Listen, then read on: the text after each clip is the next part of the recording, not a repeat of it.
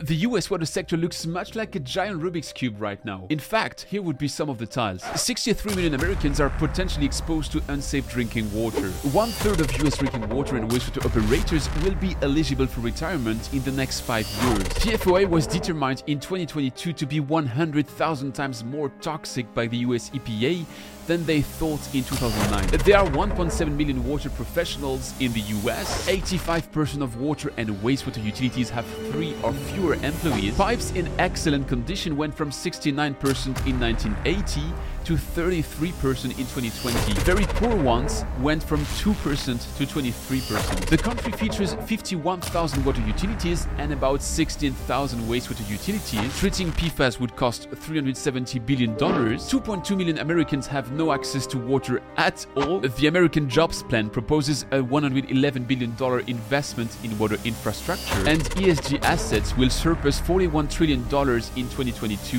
globally. Bingo! These styles are pretty mixed today, yet we might be at a turning point. What would it take to solve the riddle? Where can we act first? Who can help?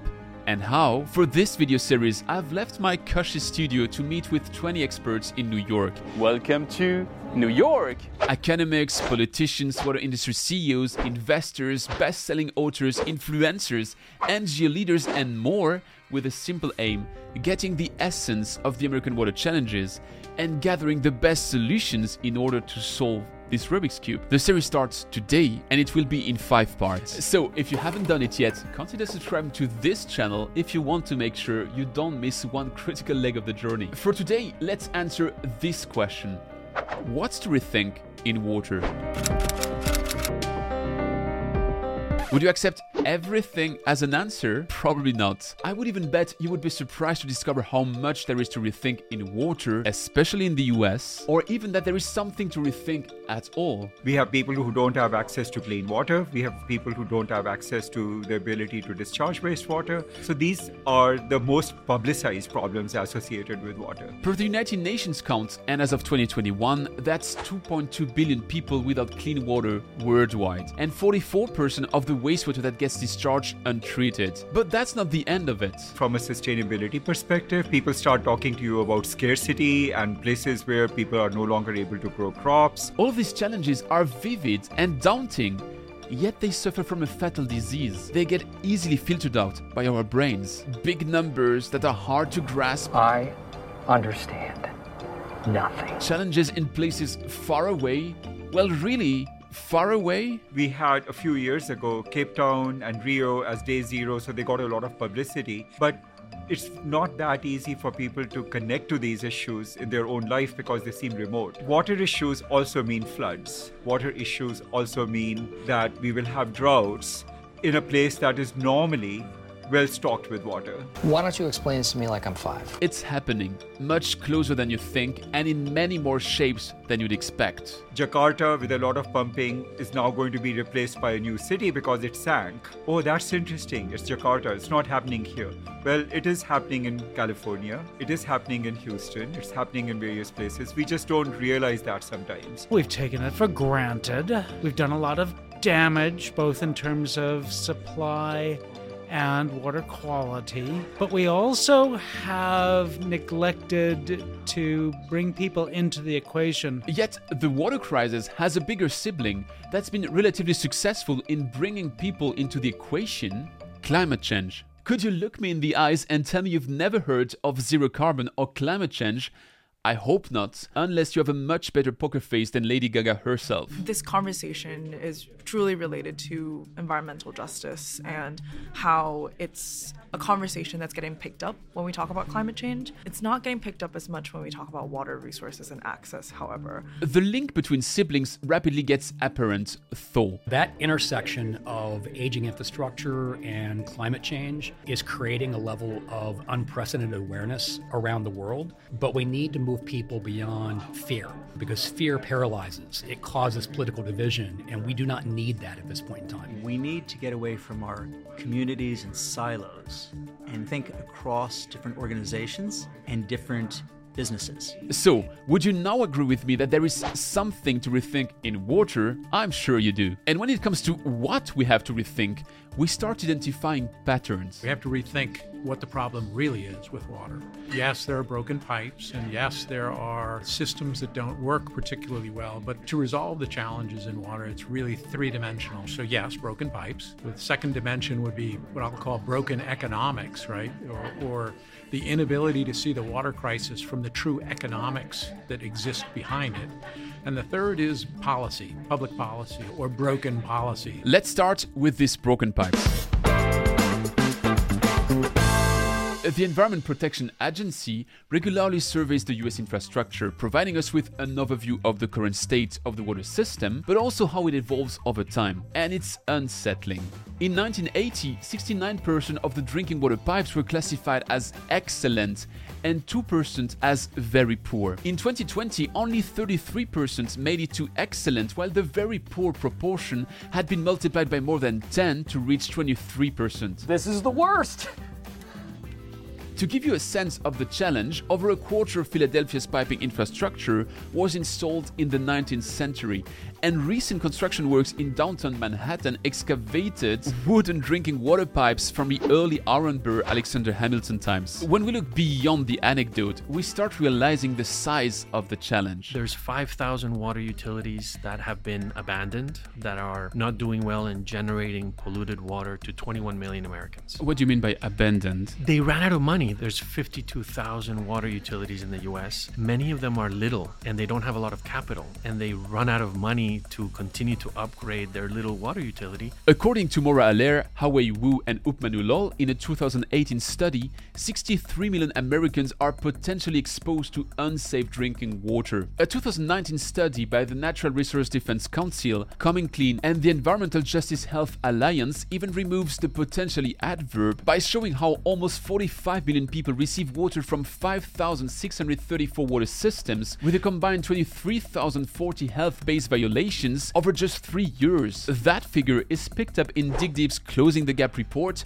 co-written with the US Water Alliance. And they are adding another astonishing statistic. At Dig Deep, we're focused on the 2.2 million Americans who don't have any access to water or wastewater services at home. And I think it's not so much about rethinking, it's about thinking maybe for the first time about these Americans. But wait, when the world's largest economy leaves so many citizens on the roadside, isn't it a sign of broken policy? Let's find out. The 15th June 2022, the EPA published a new drinking water health advisory for PFAS chemicals. Oh my God! Okay, it's happening.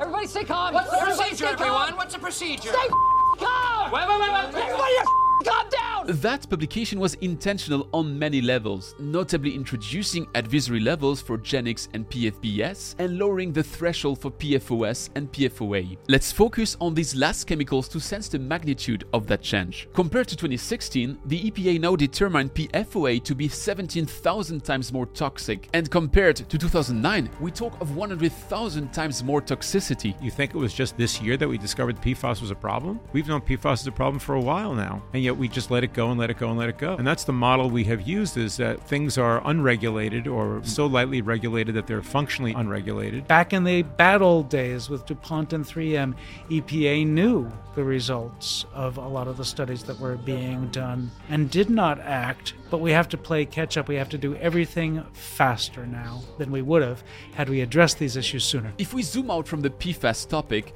the picture that reveals is twofold. First, policies have been lagging behind for a while, and second, even when policies tend to catch up, they are still lousily enforced. We have the worst of both worlds in America. We have these 50,000 plus utilities. We have a lot of regulations, and the EPA can't not possibly speak with more than a handful of utilities per day, per week, per month, per year. And so therefore, a lot of them just sort of are floating along as if they have no supervision at all. So that the regulatory regime is theoretical, not practical. But why would policies be so loose if water is so essential for life, economic activities, and safety on all levels? Are you serious?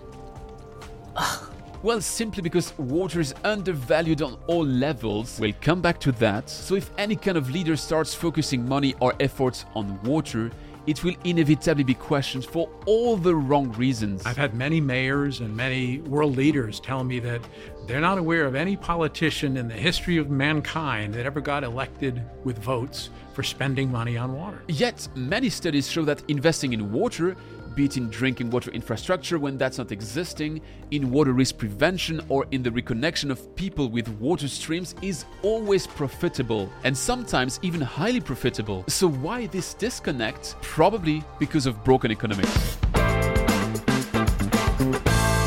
What is this misunderstanding about the economics of water? That's a great question. And I think that's the single issue that creates all the other problems. And the answer to that is that most people perceive water to be free. Very few people actually understand the true value of water. I talked about many studies just a second ago. Let's just quote some here. The University of Michigan demonstrated how each dollar invested in river restoration in cities like Buffalo or Detroit yielded a $4 windfall for the overall economy. The OECD demonstrated how there's a 7-to-1 benefit to cost ratio when it comes to rolling out water and wastewater infrastructures worldwide. And Dig Deep showed how you get a $5 economic return for $1 invested in access to toilets and taps for US families. And that's just a short selection. So, assuming most of the people in charge are much more clever than I am, what is it that they can't see in such straightforward economic benefits? The reason that has continued is because we have a wrong pockets problem, what economists would call this wrong pockets problem. You know, the societal benefits don't accrue to the same folks that would necessarily make the investment to solve the problem. Let me give you an example. A community suffers from health diseases because of tap water of doubtful quality. Nothing outrageous, but still cases of diarrhea and similar symptoms. It will impact businesses around because their workers will call in sick. Some others will lose time to boil water or travel around to get bottled water instead at a higher expense. School time will be lost, impacting the community's long-term prospects. Hospitals will have slightly higher occupations, and so on and so on. Now, if the local water utility steps in and invests in solving the problem, the overall community will swiftly measure the benefits. Thank you! But the utility itself won't get any additional cent for that. Benefits will land in the wrong pocket. There's actually a simple symptom that underlines the entire difficulty around the economics of water. We are not charged the right amount of money for water. That's to say we're not charged enough. Indeed, utilities could overcome the wrong pocket symptom if they were allowed to charge an appropriate amount for water and at least a full cost recovery. But wait, why should they charge more for something that is freely available almost everywhere on Earth? Good question. Maybe because we've done our semantics wrong all that time. Water companies don't charge for water. They charge for its collection, treatment, management, and distribution. And unlike water, that doesn't come for free. Now, that's not the only paradox we face. The average cost for bottled water is about $5 a gallon. The average cost to produce tap water through American infrastructure is slightly less than 1 penny per gallon. So it's a massive difference. And yet people complain about the price that they have to pay for water, yet they'll buy bottled water. At today's pace, and by 2034, the world will spend more on bottled water than it does on utility water. $598 billion a year to be spent on Evian, Aquafina or Dasani. That's more than the GDP of a country like Belgium. In countries like Mexico, the inflection point where bottled water investment takes over is already crossed, while the USA is close to it. Almost there. Indeed, the United States is the largest market globally for packaged water, an overwhelming majority of it being for discretionary consumption. I think we need to rethink the value of water. Societal value, economic value, all of that. For all these reasons and more, it has been difficult to convey that water could be a profitable field. Yet, if we all agree that large conglomerates don't think twice about making a profit from bottled water, we shouldn't shy away from doing so in all infrastructure, water and wastewater. The reason why that matters the most is that it opens new avenues. I think we need to kind of take a little step back and say, what is it that we're trying to achieve and how can we do that with private capital? I think the private sector, when you rethink it, is really where you're going to get the most change, because the private sector is driven by economics, is driven by market dynamics, and not driven by a political agenda. That's where things get done. Fixing broken economics by leveraging new approaches, that sounds like a good prospect, unless we get dragged into a last major threat, conservatism. You can't think of another industry, transportation, education, the military, publishing, I mean, you name it, where there hasn't been revolutionary changes in just the last 20 years, and probably several revolutions in the last 20 years. And yet water, we tend to be doing what we were doing in terms of municipal water, we tend to be doing what we were doing 75 and 100 years ago. And in terms of agricultural water, lamentably, we're doing what we were doing thousands of years ago. Sure, the water sector is conservative for a full set of good reasons. You don't want to play with your users' health, and cities like Flint have bet to know that changes that weren't thought through could have dramatic consequences. Yet, there's also that well-known saying that insanity is doing the same thing over and over again and expecting a different result. The reality is that we live in a changing world where water scarcity, aging infrastructure, intensified urbanization, and all the other drivers we've been listing so far change the name of the game. So it might be time to adapt the rules as well. Should we do what we've done in the past, or should we think a little laterally? Because we are evolving so quickly, we can't rely upon traditional technology or traditional systems. We need to embrace the new technology we have, because what that will do is allow us to be more adaptive to what we have to face in the future. Indeed, new technologies in water often aren't that new when you look at them. Crossing the chasm in this sector rather takes decades than the Mount Silicon Valley moguls have accustomed us to. And that inertia can act as a significant inhibitor for the striving of a specific segment of water actors, water entrepreneurs. The one thing that we can rethink is to cultivate more entrepreneurship within water and wastewater. We need more entrepreneurs. We need more people starting companies, and it has to be less scary to do that. For water entrepreneurs, going all in on the technology they develop and believe in can indeed be quite scary. What if, despite proof of concept, it suffers from death by piloting? Wouldn't they be better off in adjacent segments like energy or agriculture? Worse, entrepreneurs aren't the only resource that tends to run scarce in our conservative sector. How we can begin to attract young folks to begin to look at water and rethink water, but also have careers in water as well. Our most prized natural resources are our young people, from Mississippi to Beijing, from France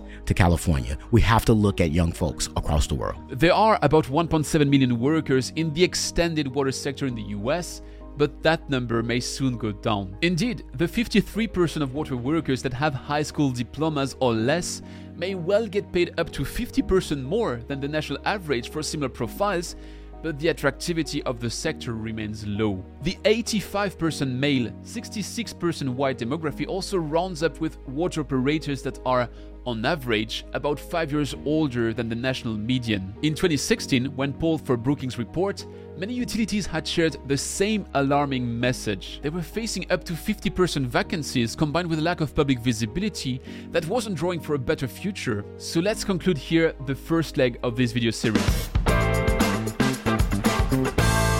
As we've seen, there's a lot to rethink in water, and it might be scary. Yet, identifying the challenges is also the first step towards solving them. As an academic institution, we want to bring the collection of those problems together, think about what are the ways by which we can solve them, and solution here means something that is technical, something that is financial, and then how is it going to be implemented and stay fixed? Not that, somebody flies in, has a flashy thing, and then a couple of years later, there's nothing to show.